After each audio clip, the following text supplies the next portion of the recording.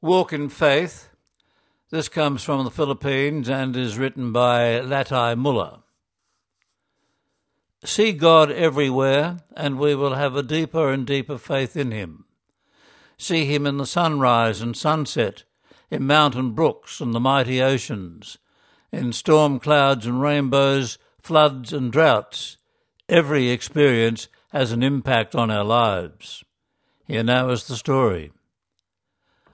I regularly visit a community in an isolated barrio in the Philippines known only as Landless, Landless, to join a gathering of a basic ecclesial community, a movement inviting bishops, priests, religious and lay people to come together and reflect on their lives in the context of the Gospels. The group in Landless meets frequently. Everyone knows each other by name and shares the Word of God, the Eucharist, and both the material and spiritual concerns of their daily lives. There is a strong sense of belonging and mutual responsibility. And as I arrived on a rather wet day, I found things were in disarray as the area of the barrio designated for the meeting that day was underwater. Our numbers were down because of the havoc caused by the emergency, leaving the conundrum of what to do, postpone or press on. The determination of the small group to continue as usual, despite the disruption, surprised me and gave me an insight into the depth of appreciation for the support these gatherings provide for the people that give the community its lifeblood. Their desire and longing for God to be part of their community life is enormous, and even though the only possible place the small group could gather was beside the slush of a busy road, the decision was unanimous: press on as planned.